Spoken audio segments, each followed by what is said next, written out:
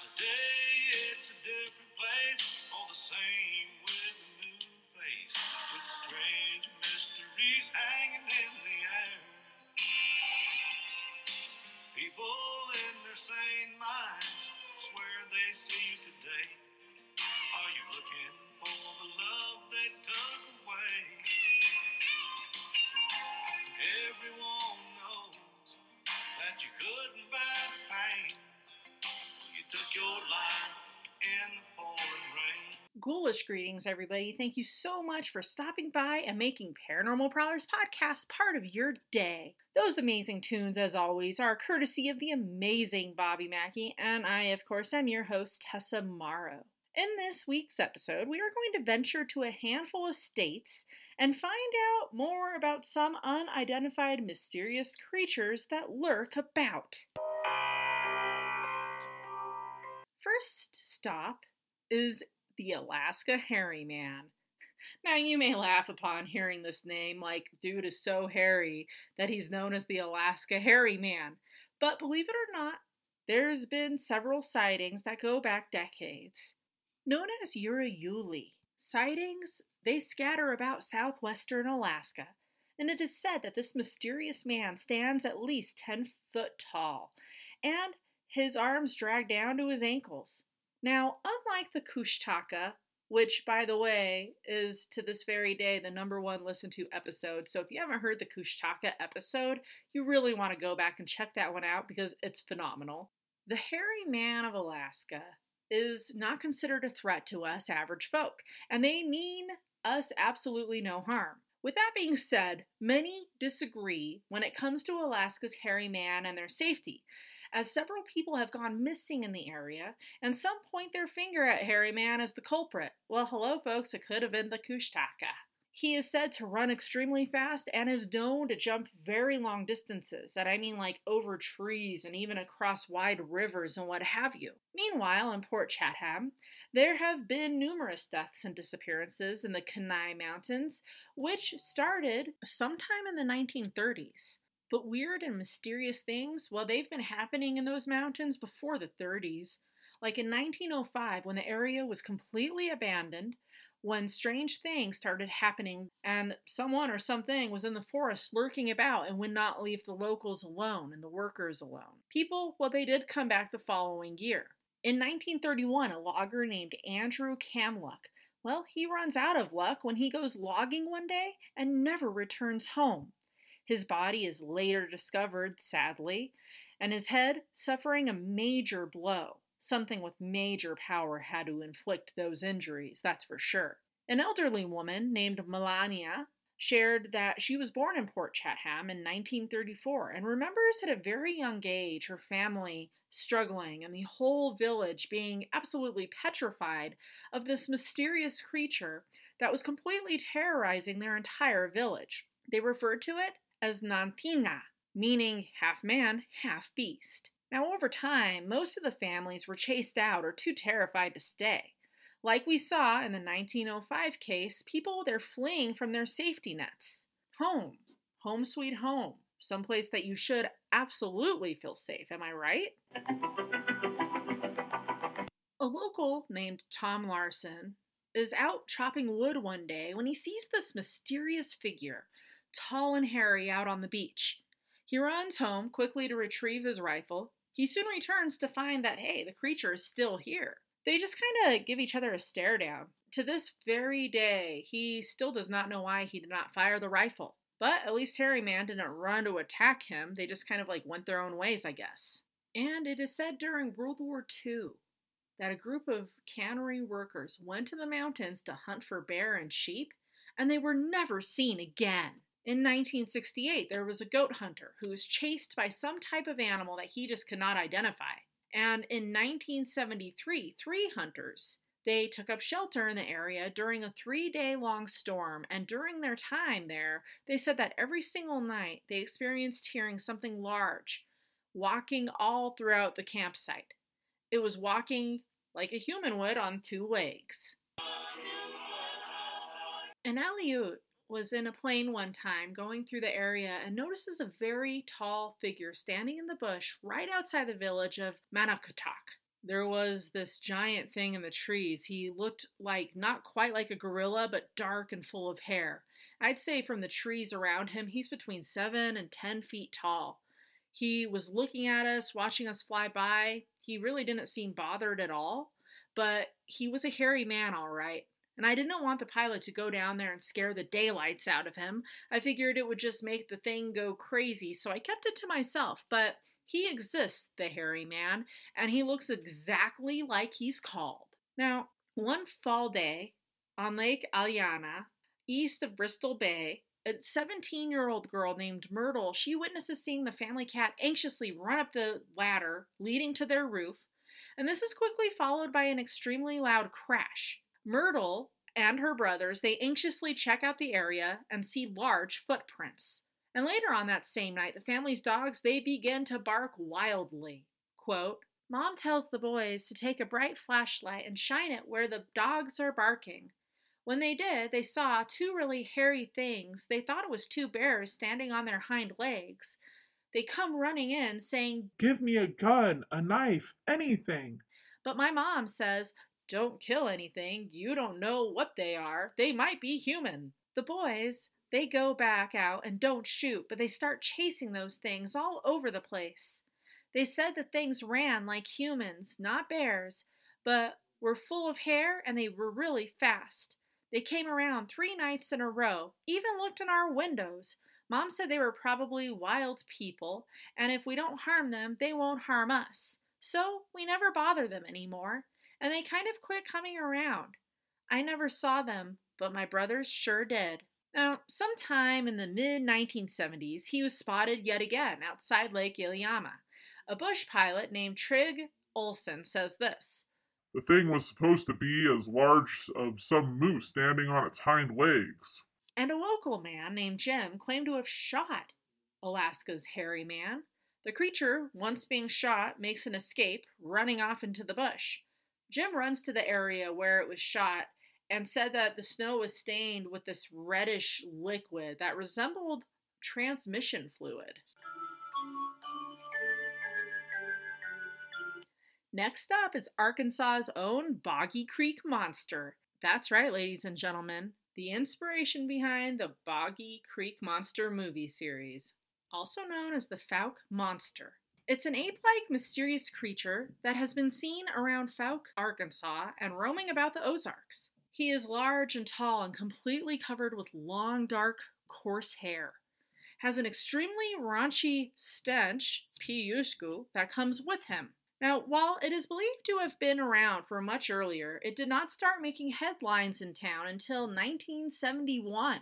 A set of footprints were discovered, and when they were measured, it showed it was 17 inches in length and 7 inches wide, with 3 toes. Little Rock, Arkansas radio station KAAY posts the $1,090 bounty on the Boggy Creek Monster.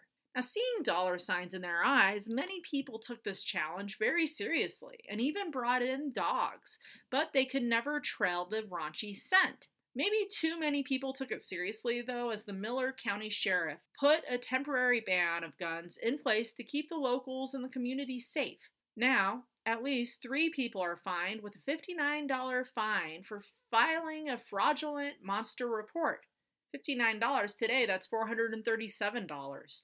In 1955, a young boy saw a large creature covered in dark red hair, and he was just there sniffing the air. It could have been a really bad situation for the kiddo. Thankfully, this was just a sighting and not an attack for the young boy's sake. In early May of 1971, an attack does take place in the Ford home.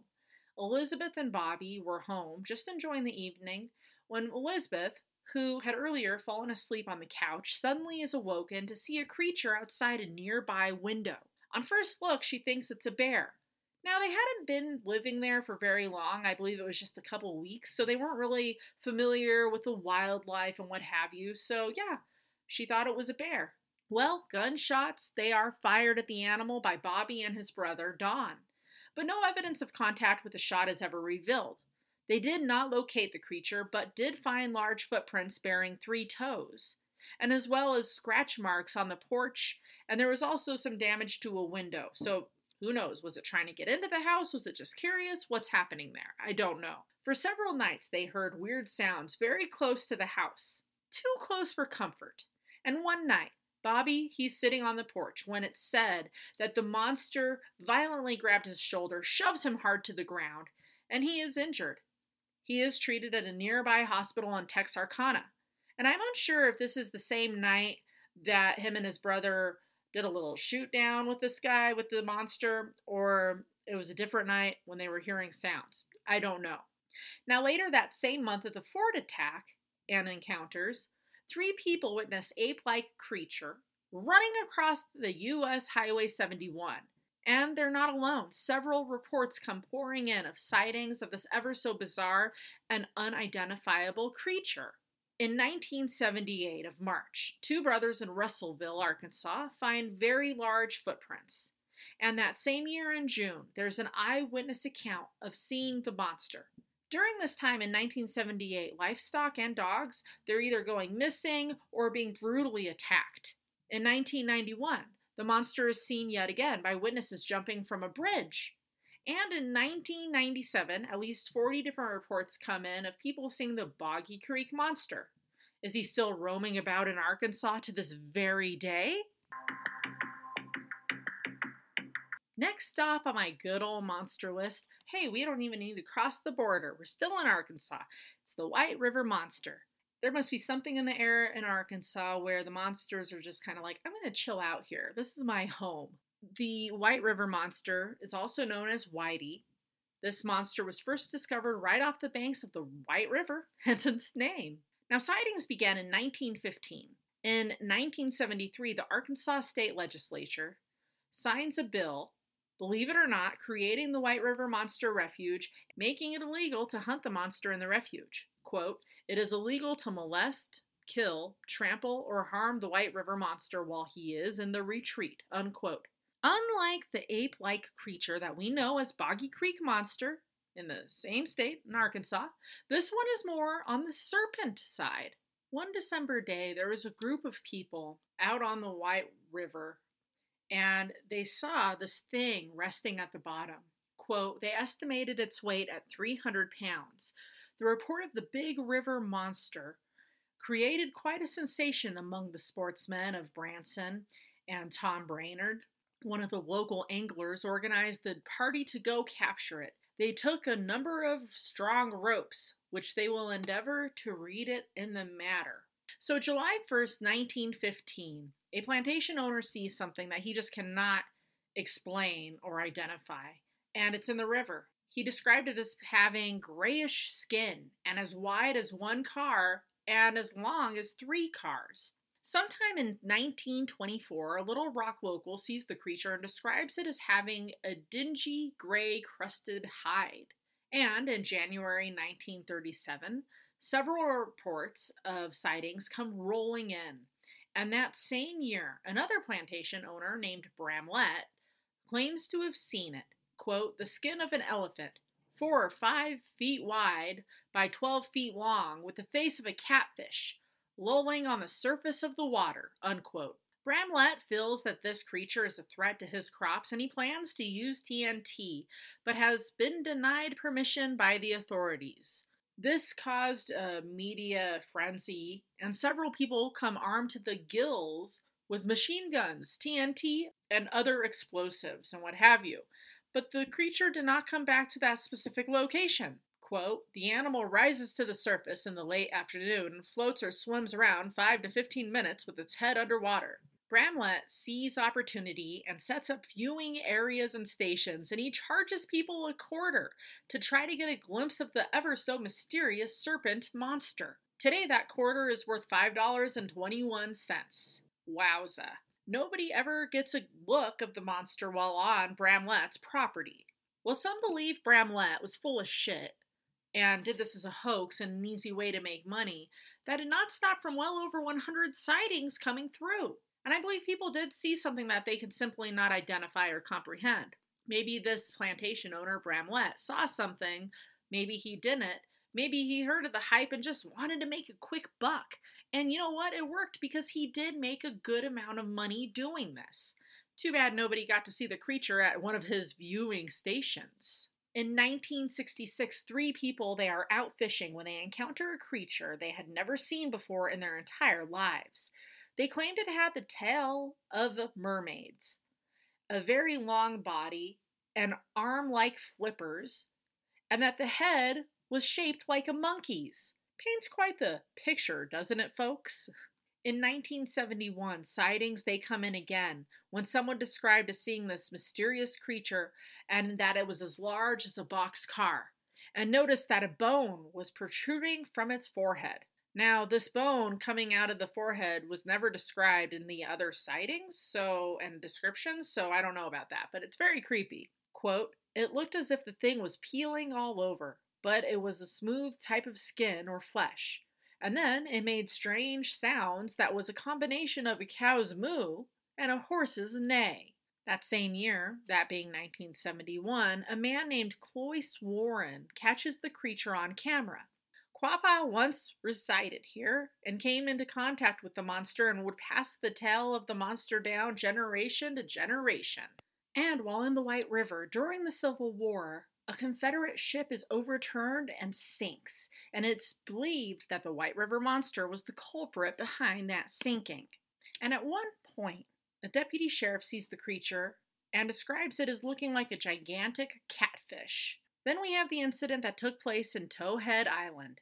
Two gentlemen named Ollie and Joey, well, they're in their boat when it suddenly bumps into something extremely large. And immediately after the intrusion, the boat rises out of the water as they see a back of a large creature emerging from the water. And I found a news article, and it shows a man named Charles Brown, not Charlie Brown, folks, but Charles Brown, and he is getting ready to search for the sea serpent monster. The title reads Diver Hunts Sea Monster, and it reads this: "Reports of a weird aquatic monster in the waters of White River in Arkansas led to the curious event pictured at the right.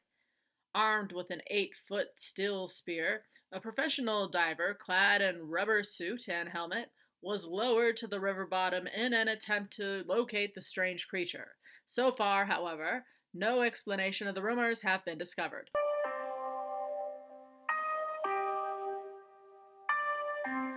Now we head over to Ojai, California, where the legend of Charman lives.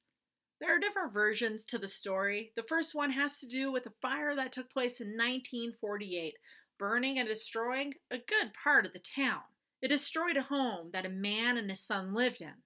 Father, well, he sadly dies due to his injuries, while the son survives, but he is horribly injured. With the devastation of the fire and the loss of his father and his injuries, the young man goes completely and utterly insane.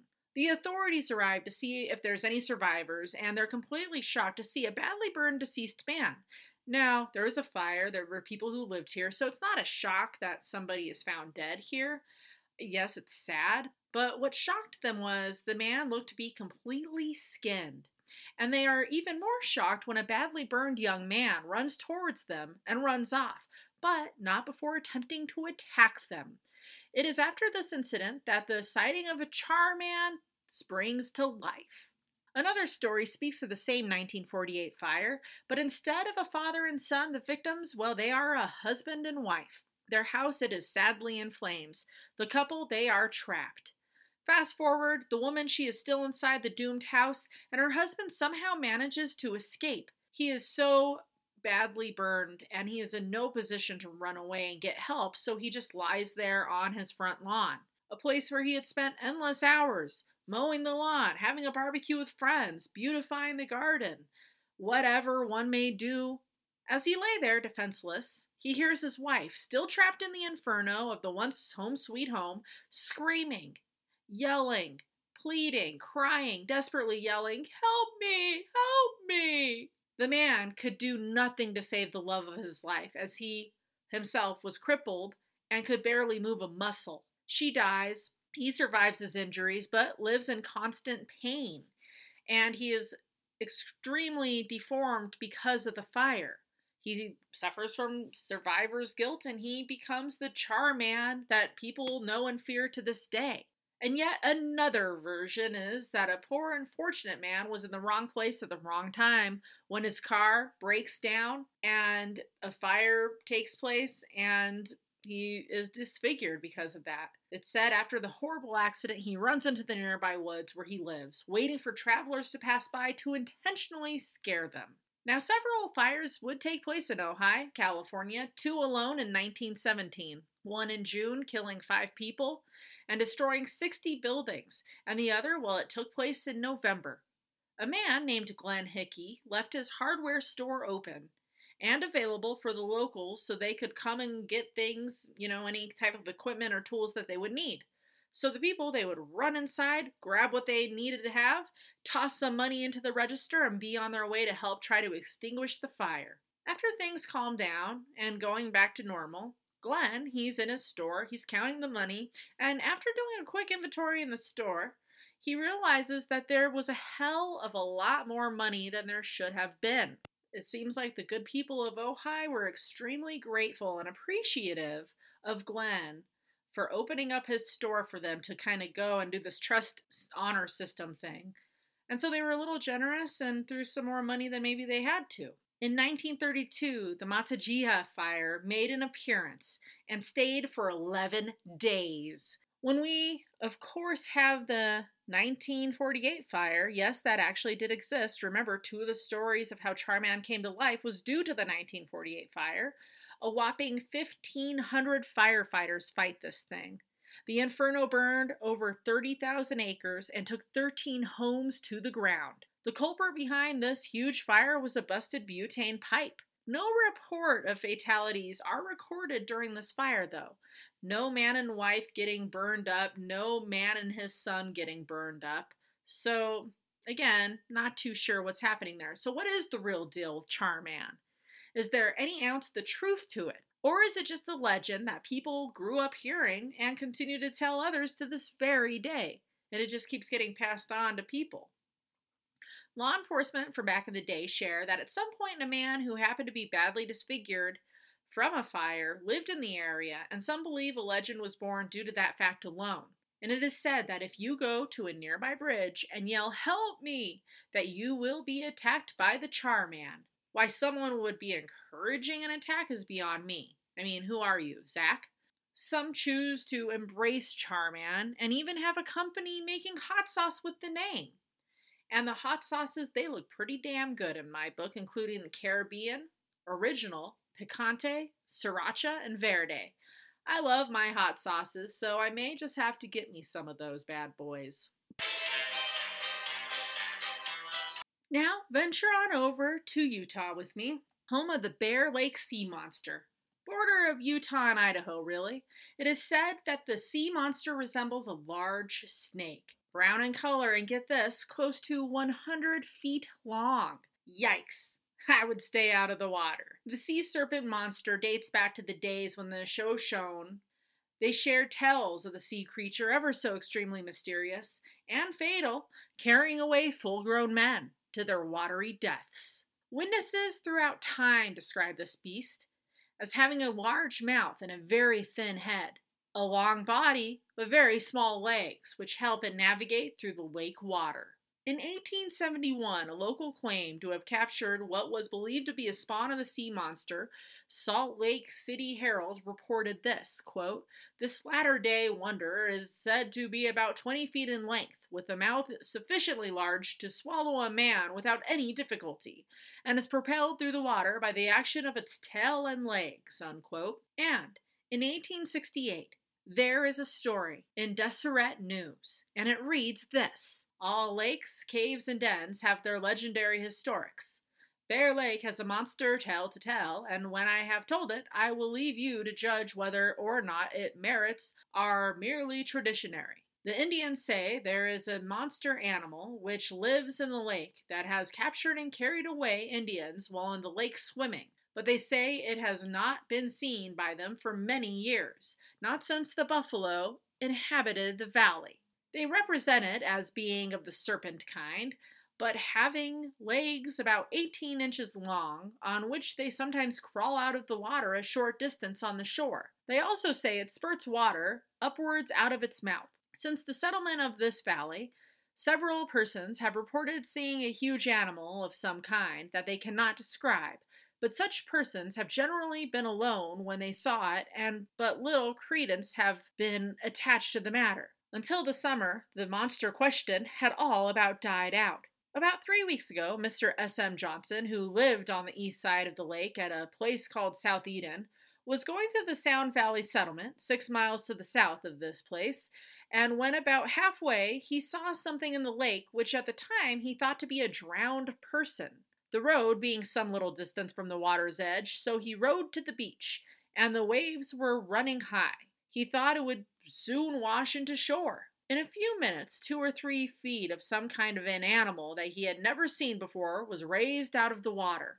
He did not see the body, only the head and what he'd supposed to be part of the neck. It had ears or bunches on the side of its head, as large as a pint cup. The waves, at times, would dash over its head, when it would throw water over its mouth or nose. It did not drift landward, but appeared stationary with the exception of turning its head. Mr. Johnson thought a portion of the body must lie at the bottom of the lake, or it would have drifted with the action of the water. This is Mr. Johnson's version as he told me. The next day, an animal of a monster was seen near the same place by a man and 3 women, who said it was swimming when they first saw it. They represent it as being very large, and say it swam much faster than a horse could run on the land. These recent discoveries again revived the monster question. Those who had seen it before brought in their claims anew, and many people began to think the story was not altogether moonshine. On Sunday last, as N.C. Davis and Alan Davis of St. Charles and Thomas Slight and J. Collings of Paris, with 6 women, were returning from Fish Haven, when about midway from the latter, named place to St. Charles, their attention was suddenly attracted to a peculiar emotion or waves in the water, about 3 miles distant. The lake was not rough, only a little disturbed by a light wind. Mr. Slight says he distinctively saw the sides of a very large animal, that he was supposed to be not less than 90 feet in length. Mr. Davis doesn't think he saw any part of the body, but is positive it must have been not less than 40 feet in length, judging by the wave it rolled upon both sides of it as it swam, and the wake it left in the rear. It was going south, and all agreed that it was swam with speed almost incredible to their senses. Mr. Davis says he never saw a locomotive travel faster, and thinks it made a mile a minute easy. And a few minutes after the discovery of the first, the second one followed in its wake, but seemed to be much smaller, appearing to Mr. Slight about the size of a horse, a large one in all, and 6 small ones had southward out of sight. One of the large ones, before disappearing, made a sudden turn to the west, a short distance, then back to its former track. At this turn, Mr. Slight says he could distinctly see it was a brownish color. They could judge somewhat of their speed by observing known distances on the other side of the lake, and all agree that the velocity with which they propelled themselves through the water was astonishing. They represent the waves that rolled up in front and each side of them as being 3 feet high from where they stood. This is substantially their statement as they told me.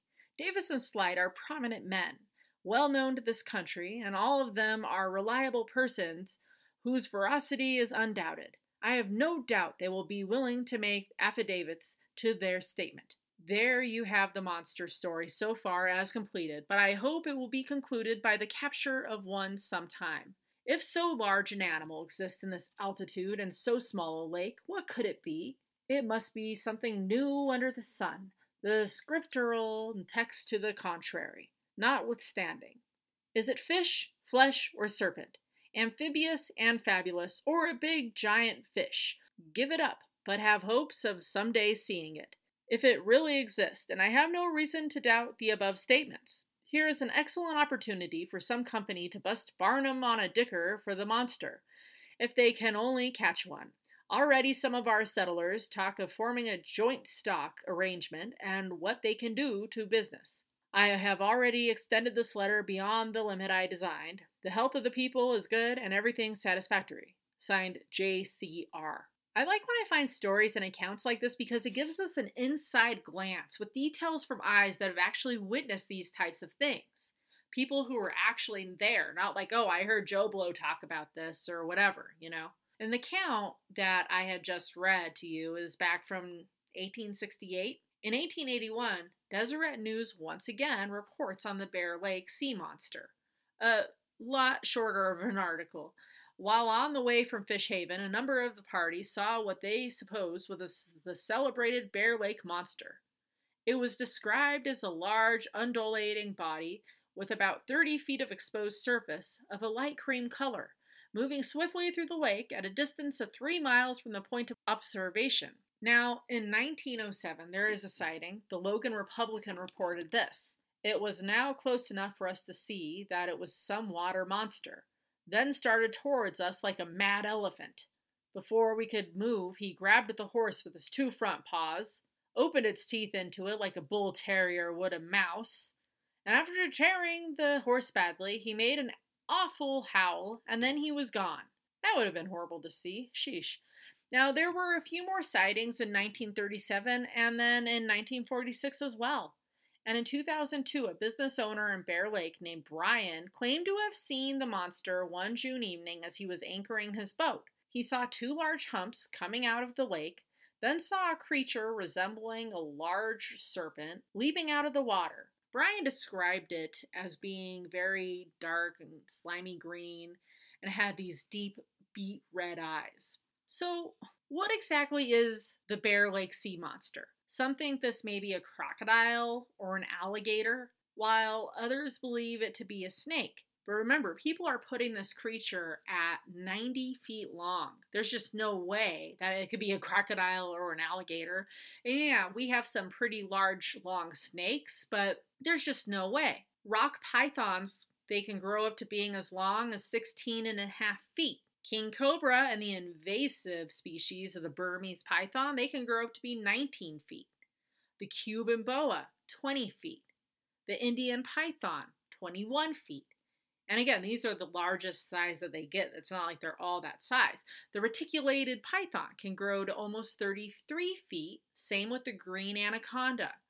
Then we have the granddaddy of snakes, the titanoboa. Dating back 60 million years, my friends, this prehistoric snake got up to a whopping 43 feet. So even if you put 2 of those big boys, those prehistoric big boys together, who no longer exist, mind you, that we know of, the Bear Lake monster is still supposedly bigger by 4 feet. This ain't no snake. Now, some accounts claim the sea monster to be closer to 40 feet versus 90 feet. Now, remember, one account said that they saw several of them almost like a family somewhere on the smaller side. So maybe the big one was 90 feet, the others were 40, but still, 40 feet and 90 feet, that's a huge difference. Even then, 40 feet is still incredibly long, and is still too long for our friend, the anaconda. Is Titanoboa lurking about the depths of Bear Lake? And last but certainly not least is the Tombstone Monster. Yep, the town Too Tough to Die didn't only have the likes of the Clantons and the McLaurys and the rest of the Cochise County Cowboys and Holiday and the Earps and throw in some Frank Leslie in there. No, it also may have been home to a very mysterious creature. The Tombstone Epitaph releases this interesting bit in their paper on the 26th day of April in 1890. Quote, a winged monster resembling a huge alligator with an extremely elongated tail and an immense pair of wings was found on the desert between the Whetstone and Huachuca Mountains last Sunday by 2 ranchers who are returning home from the Huachucas. The creature was evidently greatly accosted by a long flight, and one discovered was able to fly, but a short distance at a time.